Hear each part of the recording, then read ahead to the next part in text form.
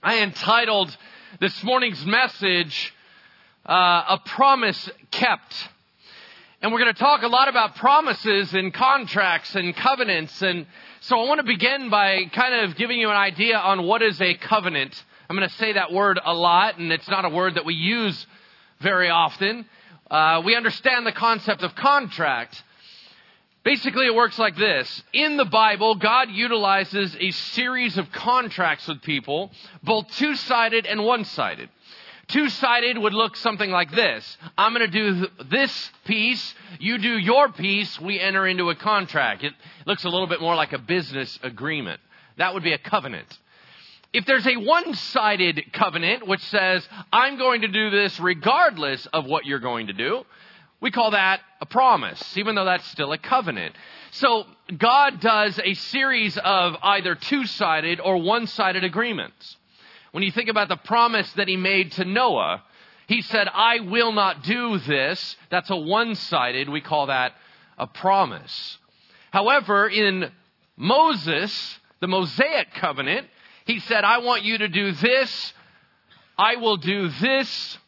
And when we work together, it will create this beautiful blend. That is much more of what we think of as a covenant. Now, we observe this in everyday life, probably most beautifully in a wedding. On the outside, we look at this couple that comes together, and one says, I will do this. The other one says, I will do this. They enter into a contract together called marriage.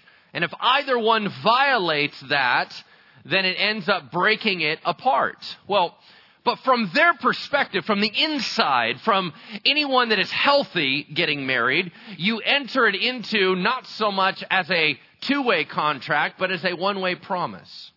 You walk into that and you say, I have vows that I'm promising to you. Regardless of what you do on your side, I promise to love, and it goes on and on and on. So, what you get to see in a wedding is actually both types blended together. Now, the reason why this is so important is that I'm going to highlight for you 5 covenants that God entered into with man. And the reason why is we want to assess whether or not God is faithful. This is a year of faithfulness here at Bridgeway. And so if we're going to talk about Christmas, we're going to talk about faithfulness in Christmas. Has God been faithful to the promises that he made? Has he been faithful to the contracts that he signed? So I'm going to kind of go through the 5 major covenants in the Bible just to review them for you as we prep our message for Christmas. Now, if you hear me say in this intro anything brilliant, I ripped it off from a guy named Carl Laney. He came up with a lot of this contract, people, place, presence thing that I'm about to share with you out of the New Bible Companion. So anyway, I don't want to take credit where I didn't do anything. All right, here we go. The first covenant that God entered into is the one I mentioned earlier, which was the Noahic covenant. It's the one where we get the rainbow, right? You look at the rainbow and you said, well, what God said was a one-sided contract where he said, I will no longer flood the earth and kill everybody with water. Now you look at that and you go, well, that's kind of a lame contract. It's lame because next time you wipe out the world, it's going to be with fire. So all you're doing is basically eliminating one option. You could kill us all with wind, but you can't kill us with water. That sounds like a lousy promise. Well, it's actually not, because there's more to it. Here's actually what the rainbow represents. Here's actually what God is promising. Is he's saying, your sins, your disobedience deserves death. Instantaneous death. But I will not hold you accountable in that way. I will give you time to turn this boat around. I will hold back on my justice for the moment. I will not instantaneously wipe you out, which is indeed what you deserve, but I will give you time. I will be patient. Now, along the way, God has blown up. You look at the Old Testament and you go, man, how come God isn't just wiping people out?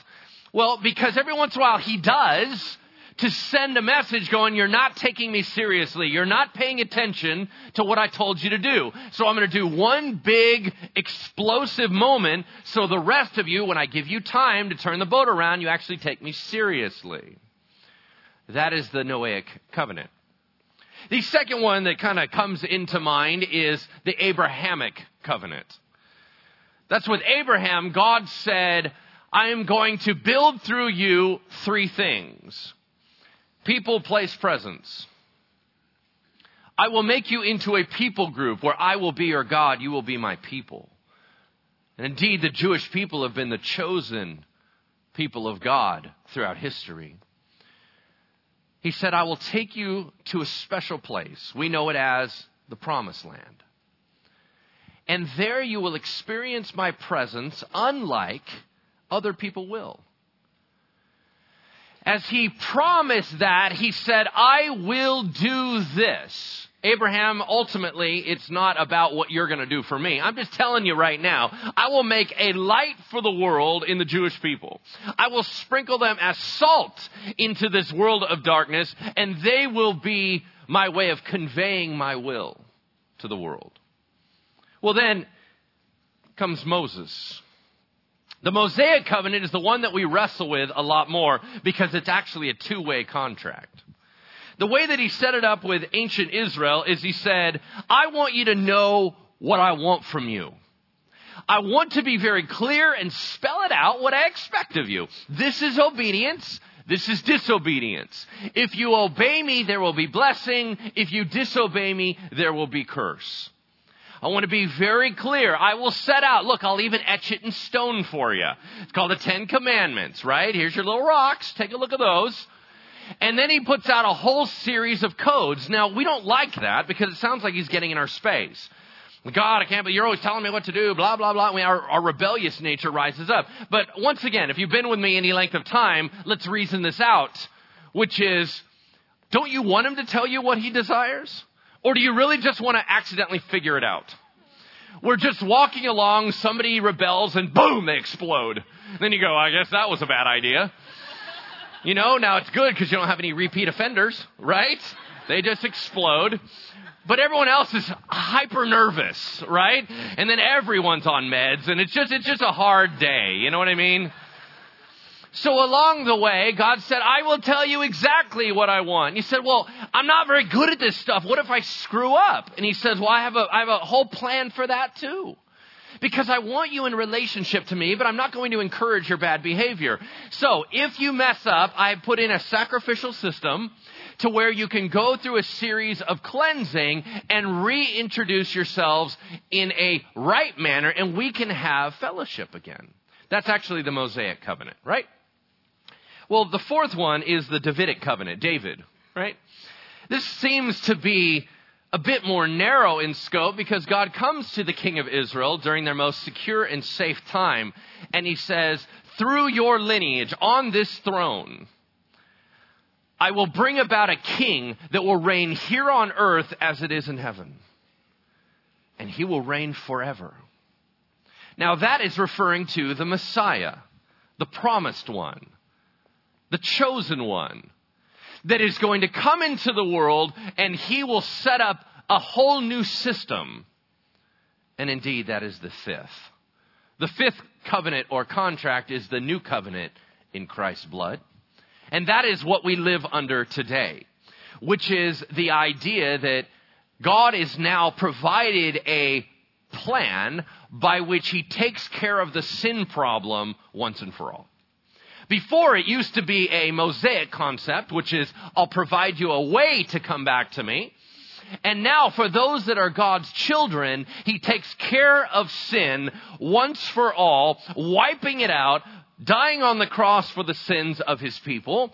And indeed, we are now cleansed. And when the Father sees us, he sees his own Son, and we are 100% acceptable. Not only that, but he gives us the indwelling Holy Spirit so that we have a bent towards obedience as opposed to only a bent towards disobedience. Are we all following that? Good. No one is. Praise the Lord. And yet, even with all this promise and everything, we struggle with the faithfulness of God. We say, God, here's my problem with that, is that it seems that you make a lot of promises, but in my life personally, you've let me down so much that I don't trust you anymore. God, you said if I was a good little boy, I've been reading the Old Testament, if I was a good little girl, good little boy, and I did what I was supposed to do, things were going to go easy for me.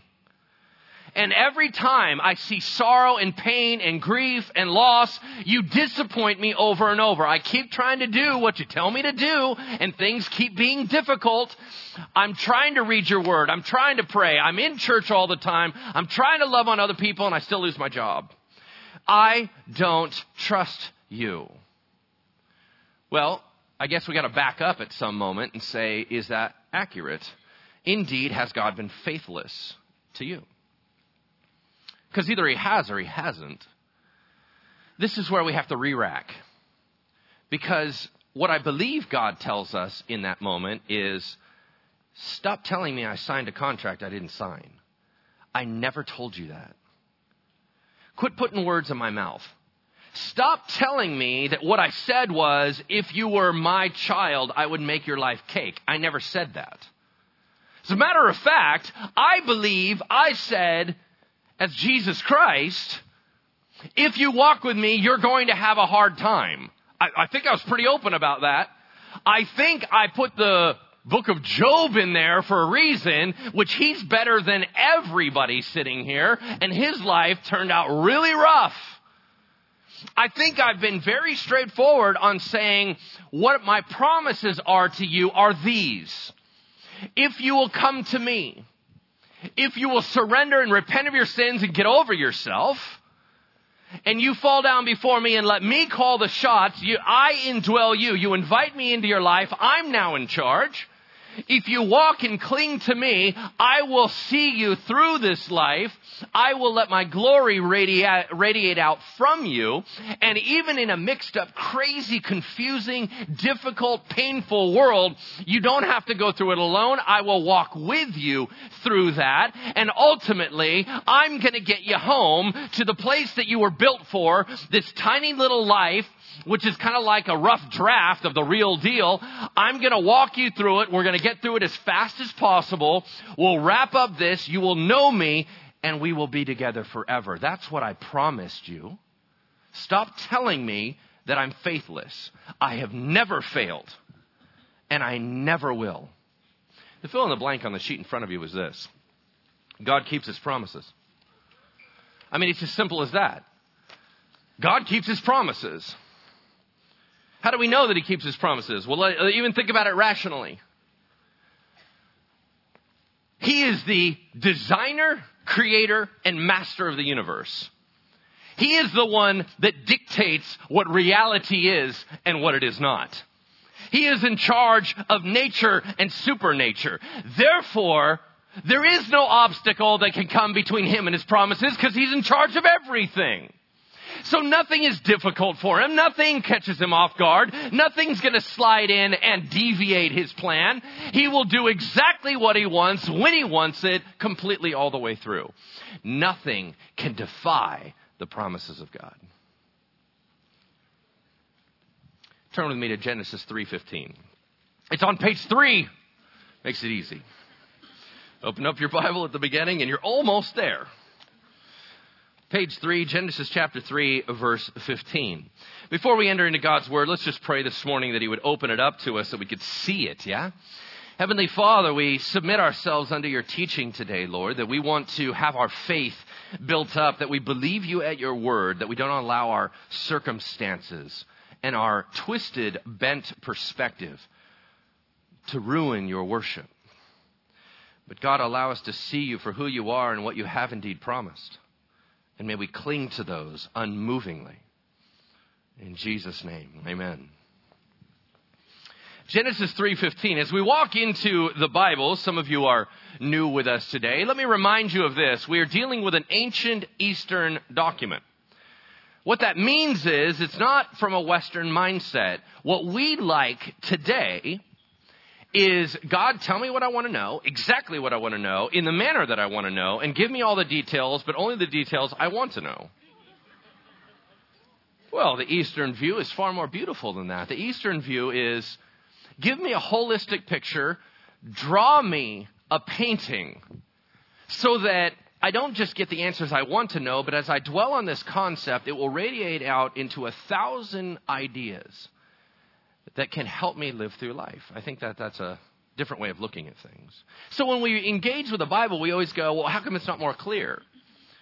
Well, because it's supposed to be deeper than what we might imagine. So indeed, we're going to read a verse that you would blow right past, and yet it is perhaps one of the most early promises God ever made to us. Genesis 3:15, it says this, I will put enmity between you and the woman, between your offspring and her offspring.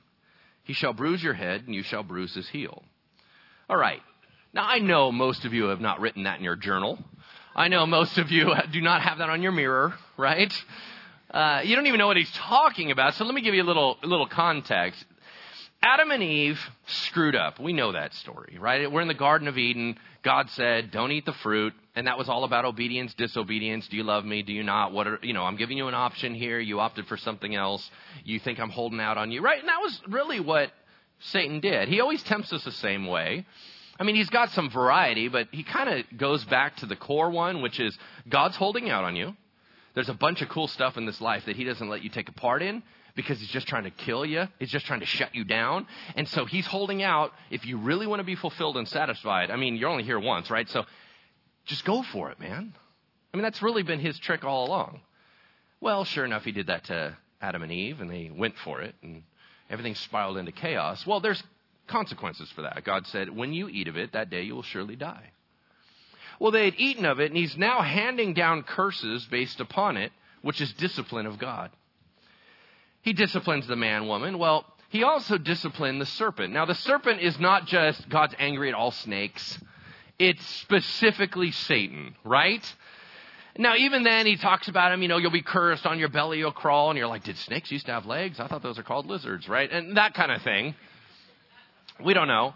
But it says, I'm going to put enmity between you and the woman. You're like, that's why girls don't like snakes. No, that's not what it's talking about. It's saying, I will put a struggle between that which you create and that in the human race. So meaning when Satan sows seeds of wickedness within our lives, we hurt each other. So that which Satan is sowing and that which God is sowing are going to be in constant war between each other. That's actually what it means. And then it says something intriguing. It says between your offspring and her offspring. But a better translation is between your seed and the woman's seed. Now, most of you may not have taken anatomy, but I think you're all pretty clear. Women don't have seed. Guys have seed. I don't want to get too deep on a Christmas message here on that one. But I think we all know what we're talking about, right? Why would he say that? Because almost always, whenever the phrase seed is used, it is used of a man. Why would he say it of a woman? Well, because there's going to be one time in history when a guy's not involved. Oh, that's intriguing. When did that ever happen? The virgin birth. This is a veiled reference to the virgin birth. Because God was going to say, listen, I'm going to operate through her seed. Ultimately, it'll be the heavenly Father overshadowing. And the guy's not involved. It moves on. He shall bruise your head and you shall bruise his heel. Those are some light words when it talks about injuring. Would you rather be kicked in the shin or the head? I think you'd probably rather get kicked in the heel or the shin. The idea is that you can bite at his heel. You will cause him pain, but he will crush your head. Now, that, of course, is a reference to the fact that Satan will cause pain to Jesus Christ, ultimately on the cross, but yet the cross will cause such great victory that it will shatter and destroy the enemy. Now, this was made, let's say, and I don't want to argue with you too much on this, but let's say this was made at Adam and Eve's date, which is about 15,000 years ago. Has God made good on his original promise that is 15,000 years old? Did the cross happen? Was Satan crushed? The answer to that is yes. Let me remind you of some other promises. I'm a history buff. If you're not a history buff, you're probably new because I have weeded you out already. You already go, that's a stupid church. I don't want to learn from that guy. He keeps talking about history. So you probably aren't here. So let me just remind you of a few things. 3,000 years ago, 1,000 years before it occurred, because Jesus came around 2,000 years ago. So the dates that I'm going to give you, 3,000 years ago means 1,000 years before it happened. King David, under the power of the Holy Spirit, began to describe the death that the Messiah would die. He talked about being pierced. As a matter of fact, he talked in a very specific fashion about the death that the Messiah would die, which we know is via crucifixion. He referred to the idea that this Messiah would also raise to life and would also ascend back up into heaven. 300 years later, 700 years before it ever happened, the prophet Isaiah said that the Messiah would be born of a virgin. His ministry home base would be in Galilee. He would be a healer of the blind, deaf, and the crippled. He would be accepted by Gentiles, and he would have a gentle ministry. Micah, in that same day, 700 years before it happened, said that the Messiah would be born in Bethlehem. Hosea, in the same time, said that he would be sent to Egypt as a child. 100 years later, 600 years before it happened, Jeremiah, the prophet, said that he would be protected from a baby massacre. That's very unusual. Why would he say that? Because that's exactly what happened. Daniel, during that same time, said that the Messiah would be presented to Israel as a king on a specific date. Guess what happened? Exactly. 2,500 years ago, 500 years before it happened, the prophet Malachi said that there would be a forerunner to the Messiah. A man we find out was very similar to Elijah, a man that we later know as John the Baptist. Zechariah, the prophet, said that the Messiah would be presented to Jerusalem as a king in a very specific way. What we know from the Gospels is every one of those nailed it. Hundreds of years, 1,000 years, 15,000 years before it ever happened. Does God keep his promises? Indeed, he does. And today we are going to allow that to soak into our spirit, build up our faith, because if God makes a promise to you, he will complete it. If he has done so in the past, he will do so in the future. If he has done so to the general, he will do so to the specific. If he has done so to others, he will do so to you. Turn with me to Matthew chapter 1, verse 18. Page 807. Bibles under the seats. Let me tell you a couple stories. There was a couple by the name of Zechariah and Elizabeth. We always start the Christmas story a little later on, and we skip this one. We go right to the Joseph and Mary story. I'll get to that. But before that, there was a couple, and they were older. You go, what do you mean by older, young man? Right? I mean, God called them old. If God calls you old, you're old. That's it. That's all I'm saying. An older couple that didn't have any kids, she was barren, could never have any children, and they were way past the idea that they were ever going to have a kid. That was not possible within the reproductive system. Well, Zechariah and Elizabeth were really amazing people. They were wonderful people that loved God with all their heart, and Zechariah had an intriguing job. He was a priest. The way that it worked at this time is that the priests would go in before God, but because there was a whole bunch of them, they would kind of draw straws to see who gets to go in. And they would say, that's God's will for who's going to go into the holy place, which is very, very important. Who gets to go in? They go through a ritual purification. If they do anything wrong, they get killed. It's kind of a serious job. So sure enough, he draws straws and it's his turn. He goes in and everybody's praying for him on the outside because they're like, Lord, please don't kill this guy. Please don't. I play horseshoes with this guy. He's so nice and everything. And I really love this guy, right? Nobody wants this guy to die. And so they're all praying for him on the outside and they're like, I hope he just hurries up. All he's got to do is go in and light the incense, do a couple other things and get right back out. Well, sure enough, Zechariah goes in there and you know that you're already on edge. Right? I don't know how many of you do have jobs with hazard pay where you could just go at any time, but this is one of those. He goes in already nervous. He's lighting the incense altar when out of his periphery, he sees an enormous dude standing there. Now, I don't know. They probably didn't reference it in the Bible or put it in Hebrew, but it would sound like this. And Zechariah soiled his undergarments, right? I'm supposed to be in here alone. I don't know why massive dude got in here. I didn't even see him show up. Has he been in here the whole time? It's Gabriel the angel. Gabriel the angel says, hi. And the guy, falls over. And he said, hold up. I'm not here to hurt you. All I'm going to tell you is this. Your wife's going to have a kid. And that son that you're going to have, I need you to name him John. He is going to be the forerunner to the Messiah. He will be filled with the Holy Spirit, even in utero, before he's even born. Well, what's intriguing is right in his heart, immediately, like the rest of us, Zechariah's going, no way, that's not going to happen. I mean, I appreciate the fact that you're Gabriel. I appreciate the fact that you're in the presence of God.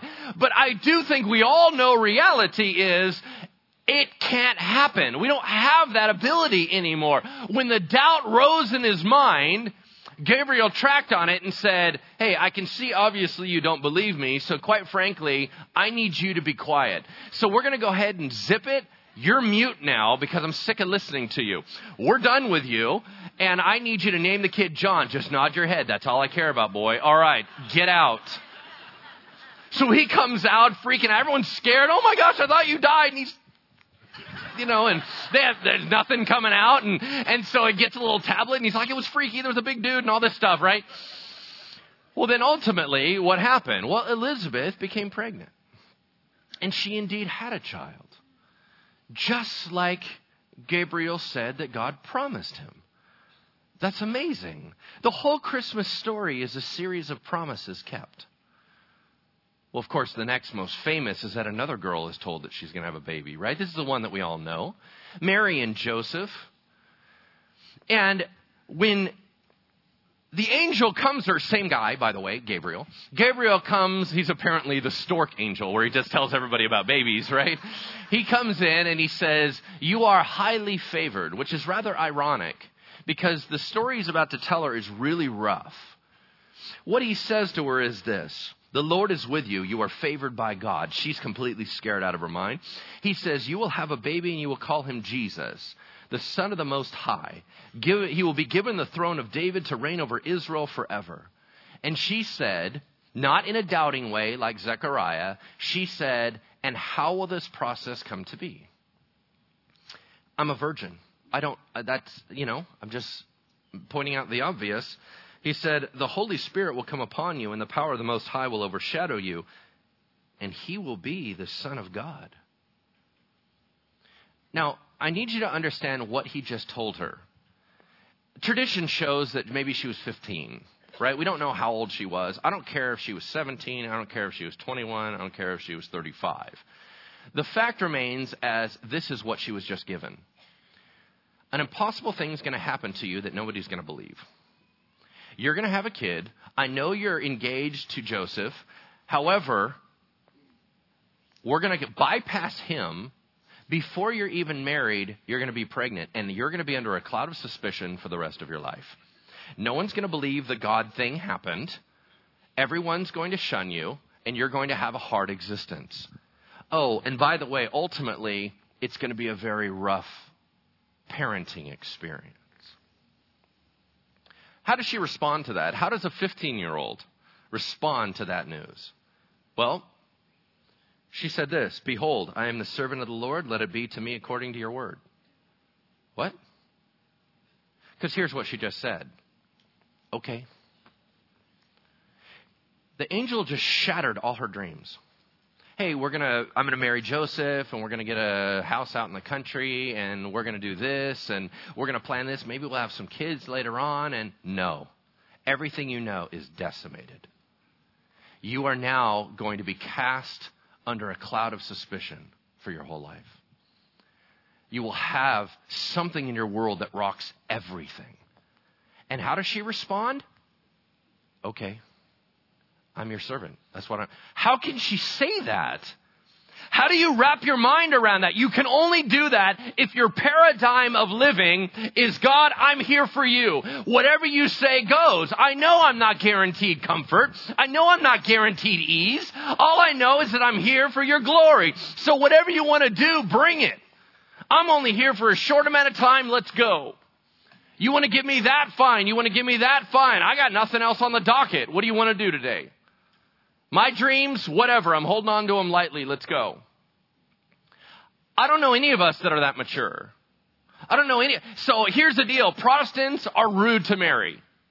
Right? Because we're all overcompensating for the traditional Catholic view. They're putting Mary too high. You know what? We're putting Mary too low. Because here's why. She's amazing. What an incredible young lady that acts more in faith than all of us put together and says, let's roll with it. Okay. Well, it's intriguing because while this is all going on, Joseph comes into the mix. Matthew 1:18. Let's take a look at the story. Now, the birth of Jesus Christ took place in this way. When his mother Mary had been betrothed to Joseph, before they came together, she was found to be with child from the Holy Spirit. And her husband Joseph, being a just man and unwilling to put her to shame, resolved to divorce her quietly. Okay, let's stop there. Joseph's process. Let's make it real. Man, I can't believe I finally got a chance to get married. And I finally get this girl. She's amazing. I mean, nobody's like her. I know all the other ladies around town. I get it. You know what? She's golden. She is the absolute dream. Now, granted, tradition has him much older than her, so maybe there was a time where he had to wait. Maybe he was a widower. We have no idea. But now all of a sudden he has dreams again. My life can be filled with joy. We can have a family. I can name my first kid Joseph, and he can be just like me. And we can do all kinds of exciting things. And now finally I found her. I was wondering, would I ever get married? Yeah, I am. This is awesome. And what? What? She what? She went out on me? What do you mean? Oh, it was God. Right. Yeah, I don't think so. Listen, you're not normally a liar. All I'm telling you is, I can't do this. I thought I knew you. I thought we were headed this direction.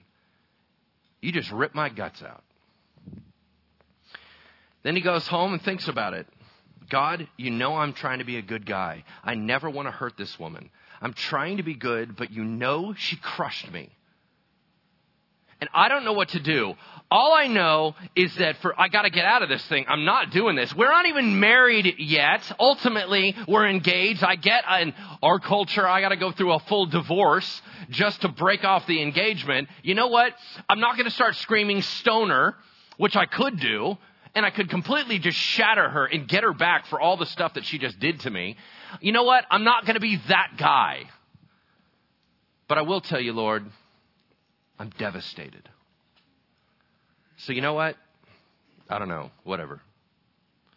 Let's just take care of this. I'm out. Pick it up in verse 20. But as he considered these things, behold, an angel of the Lord appeared to him in a dream, saying, Joseph, son of David, do not fear to take Mary as your wife, for that which is conceived in her is from the Holy Spirit. What does that mean? It means she's not lying, my friend. It is God. I know it's impossible, but that's why it's so special. She didn't lie to you. She's legit. And of all times, she needs you to back her up right here, right now. She will bear a son. That's a promise. And you shall call his name Jesus, for he will save his people from their sins. Go to verse 24. When Joseph woke from sleep, he did as the angel of the Lord commanded him. He took his wife, but knew her not until she had given birth to a son, and he called his name Jesus. He will save his people from his sins. That's another promise. Is that really how it happened? Think about it this way. Joseph had to follow through on a promise. He promised that he'd marry her. In that culture, you follow through on your promises. He was going to be faithful until he was hit with the impossible. And then he said, I don't want to do this anymore. God, you're pushing me too far. I cannot be faithful at this moment. And he began to transition into being faithless. And God showed up. Hey, kid, I get it. I'm pushing you too far. I'm going to remind you of something. I'm going to give you a view of the future. He's actually God. Can you handle it now? All right. I need you to back her up. I need you to be very careful with her. Okay? We're going to do this together. I understand you don't have the faith to get through this, so I'm here. Let's walk together. Can we do that? All right. Good enough. Let's keep moving. Even when we are faithless, he is faithful. And there's times when we don't feel like we can do anymore. But he comes in and he carries us in those moments. And he gives us encouragement. Pick it up in Luke chapter 2, verse 8. Luke 2, verse 8, page 857. We're going to the right in our Bibles. Luke 2, 8. And in the same region there were shepherds out in the field keeping watch over their flock by night. And an angel of the Lord appeared to them, and the glory of the Lord shone around them, and they were filled with great fear. And the angel said to them, "Fear not, for behold, I bring you good news of great joy that will be for all the people." Stop right there. What do you think they were thinking? First of all, they were thinking, I'm scared out of my mind. After that, what were they thinking? They were thinking, be for all the people. Man, you're going to bring in the Savior and like everybody on earth is going to be blessed by this guy? That's stunning. Do you understand? They're still not seeing it big enough. Their imagination is not large enough to capture the promise God made, because it is not just all the people in the world. It's all the people of all time. They didn't even imagine that it went all the way backwards and it went all the way forwards. And 2,000 years later, we're saying that it matters to us, and we're having a Christmas celebration about how he changed the world. They didn't have that idea. Why? Because the promises of God are deeper than we can ever even imagine. I mean, we think we got it, and we still can't even believe it. But if you really saw what he was truly saying, then you really wouldn't believe it. But if God says it is true. Verse 11, "For unto you this day in the city of David," that's Bethlehem. I remember a guy said that hundreds of years before this. Yeah, I mentioned that. "For unto you is born this day in the city of David a Savior, who is Christ the Lord, and this will be a sign for you." Meaning, I made a promise, I'm following through on my promise, and just so you know that I'm good at my promises, I'm going to give you a little bit of proof along the way. I'm going to tell you what's about to happen. Prophecy is a promise. "You will find a baby wrapped in swaddling clothes and lying in a manger. Suddenly there was with the angel a multitude of heavenly hosts praising God and saying, 'Glory to God in the highest, and on earth peace among those with whom he is pleased.'" Let's stop right there. Angels, we know, consistently say before the throne of God, "Holy, holy, holy is the Lord God Almighty." And we look and we go, man, they sure seem to be able to praise a lot. Why do they do that? Why do we have such a hard time praising here at church? Because we see from a distance, they see it right in front of their face, because worship always emits from a revelation. They are seeing something and it's making them going, wow.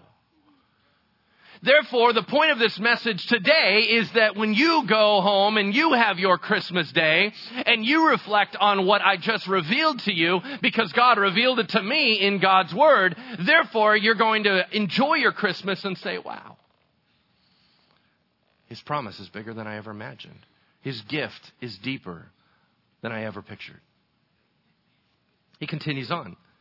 "When the angels went away from them into heaven," verse 15, "the shepherds said to one another, 'Let's go over to Bethlehem and see this thing that happened, which the Lord has made known to us.' And they went with haste and found Mary and Joseph and the baby lying in a manger. And when they saw it, they made known the saying that had been told them concerning this child. All who heard it wondered at what the shepherds told them, but Mary treasured up all these things, pondered them in her heart. And the shepherds returned, glorifying and praising God for all they heard and seen, as it had been told them." I'm going to go on a tangent. Ready? I'll just notify you ahead of time. Tangent is this. I was reading a book called Jesus Through Middle Eastern Eyes. The first 3 chapters talk about the Christmas story and how, from a Middle Eastern perspective, us little gringos on the side don't have a clue what we're talking about. One of the primary things that he debunks is this idea of there was no room for them in the inn.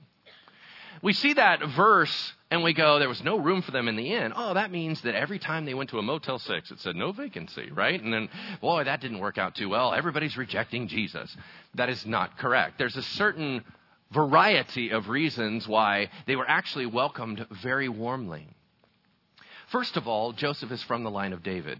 Out of all the Jews, he had a very special designation on his name. So everybody was mandated to take him in. When it says that there was no room for the inn, he goes back through and uses, every time that word is used in the Bible, it refers to a guest room. If they wanted to say a place where someone could put money up and put them there, that's a different word. As a matter of fact, the way that it works, according to him, is that when you have poorer families, their house consists of two pieces. The main living room and a guest room. You're never allowed to be in the guest room because hospitality is such a severe issue in the Middle East. You're not allowed to go in the guest room even if you're poor. What it says is when they arrived, the guest room was already full. Somebody already had somebody there. So they had to take him into their living room. And the family brought them with them. You go, but he was lying in a manger. I mean, that's where the animals are. Poor people keep their animals inside their living room. Why? Because the mangers are built into the floor. And in the morning, they keep them in so they won't get stolen or they won't get too cold in the winter. They can leave them out nearby in the summer, but not in the winter. But that's not the point. The point is they keep them inside for theft. In the morning, they get up, they walk them out, and they tie them up outside. But the animals can eat during the evening. And they're all in the same area. So they were brought into the living space. He said, extra information on why that's true. It says, and the shepherds came in and they were praising God when they left. Hospitality in the Middle East demands that if the shepherds arrived and saw that it was crammed and there was not enough room, they were demanded by Middle Eastern standards to take the family home. This was not they were rejected. It was man, it's crowded. We're going to make sure that you're with us. Now back to the sermon. 8 days after Jesus was born, like all good Jewish families, they took Jesus to get circumcised at the temple. And when they walk into the temple, there's a guy who had been promised something by God. His name was Simeon. He too was old. Simeon was told by God, you will not die until you see the Messiah. As this baby is brought to him, he says, this is it. This is the one.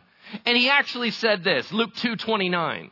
Lord, now you are letting your servant depart in peace according to your word. For my eyes have seen your salvation, that you have prepared in the presence of all peoples, a light for revelation to the Gentiles and for glory to your people Israel. And his father and his mother marveled at what was said about him. And Simeon blessed them and said to Mary his mother, behold, this child is appointed for the fall and the rising of many in Israel, and for a sign that is opposed, come against.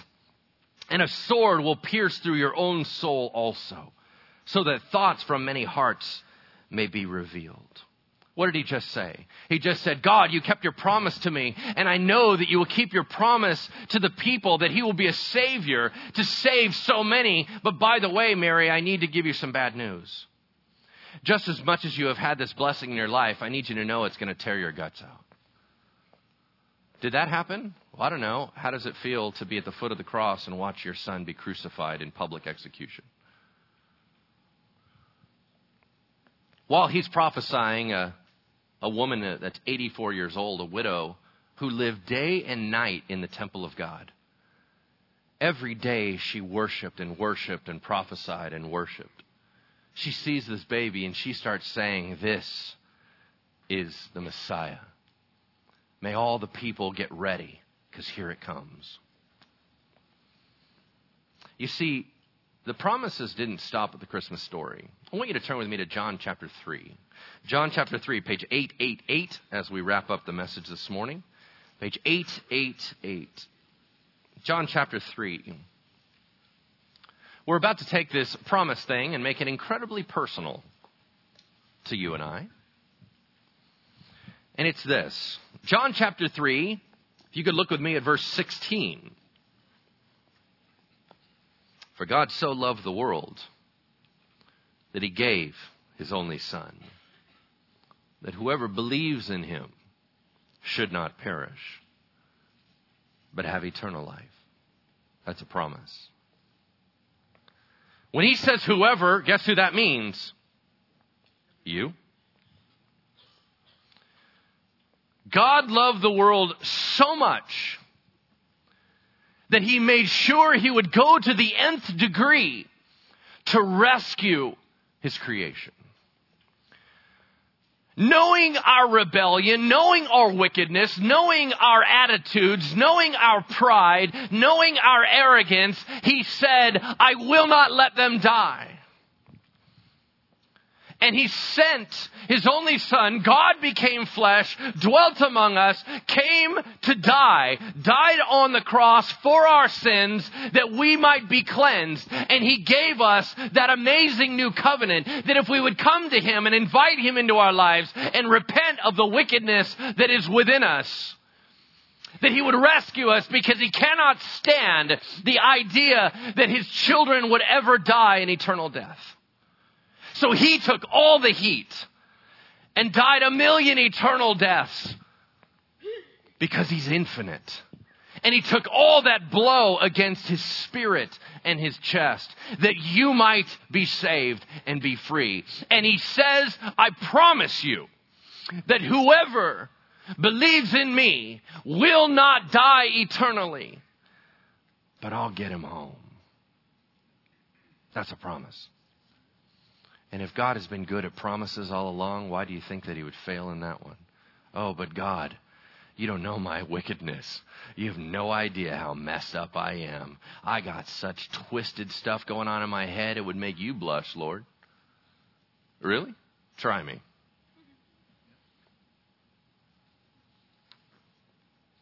Your sin's not too deep. I got you. We can do this. I'm ready to go. Because my imagination's bigger than yours. You think you're depraved.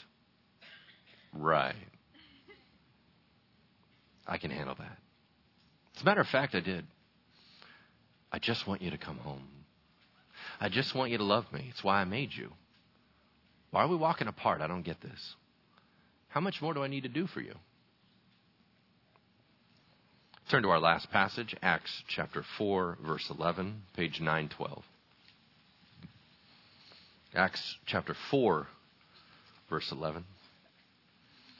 Peter, after the Holy Spirit comes upon him, and you know him, he's been through the denying Jesus and professing Jesus and denying Jesus, that whole thing, right? I mean, he's a mess, but all of a sudden he's reinstated and the Holy Spirit comes upon him. He walks out and says at the top of his voice to all his Jewish friends and all his Jewish enemies, and he says this: this Jesus is the stone that was rejected by you, the builders. You discarded the Savior. He gave it to you to lay a foundation, and you threw it away. It has now become the most important stone of the entire building, the cornerstone. And there is salvation in no one else. For there's no other name under heaven given among men by which we must be saved. That's a promise.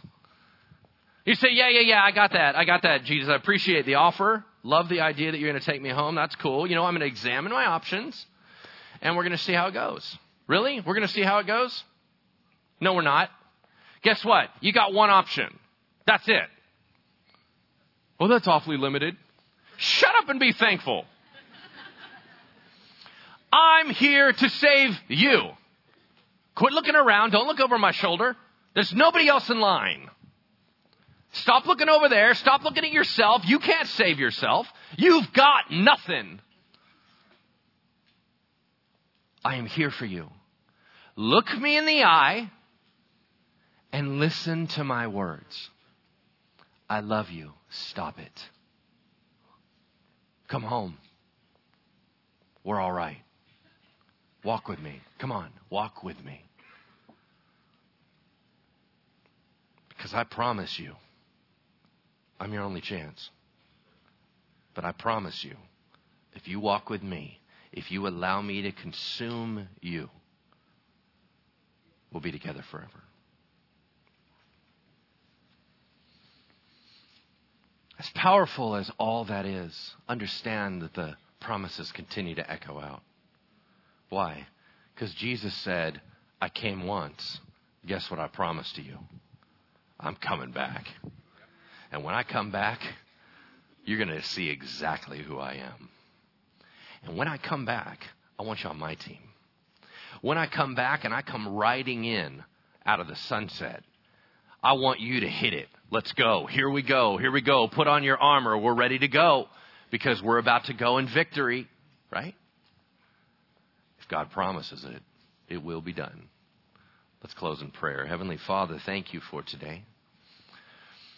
Your Christmas gift is astounding. We can't even wrap our minds around the beauty that you have wrapped for us within the incarnation. In a baby, Jesus, you were all that we need. That you would be born to die, live a perfect life that we might be able to trade with you in substitution. That you would pour and lavish out grace and love by taking the heat. That if we would only trust in you, we would never die. Lord, may this Christmas be beautiful for all of us. Would we remember what you've done and never let it go? Be glorified in us, Father, your servants. In Jesus' name, amen. The closing challenge is this.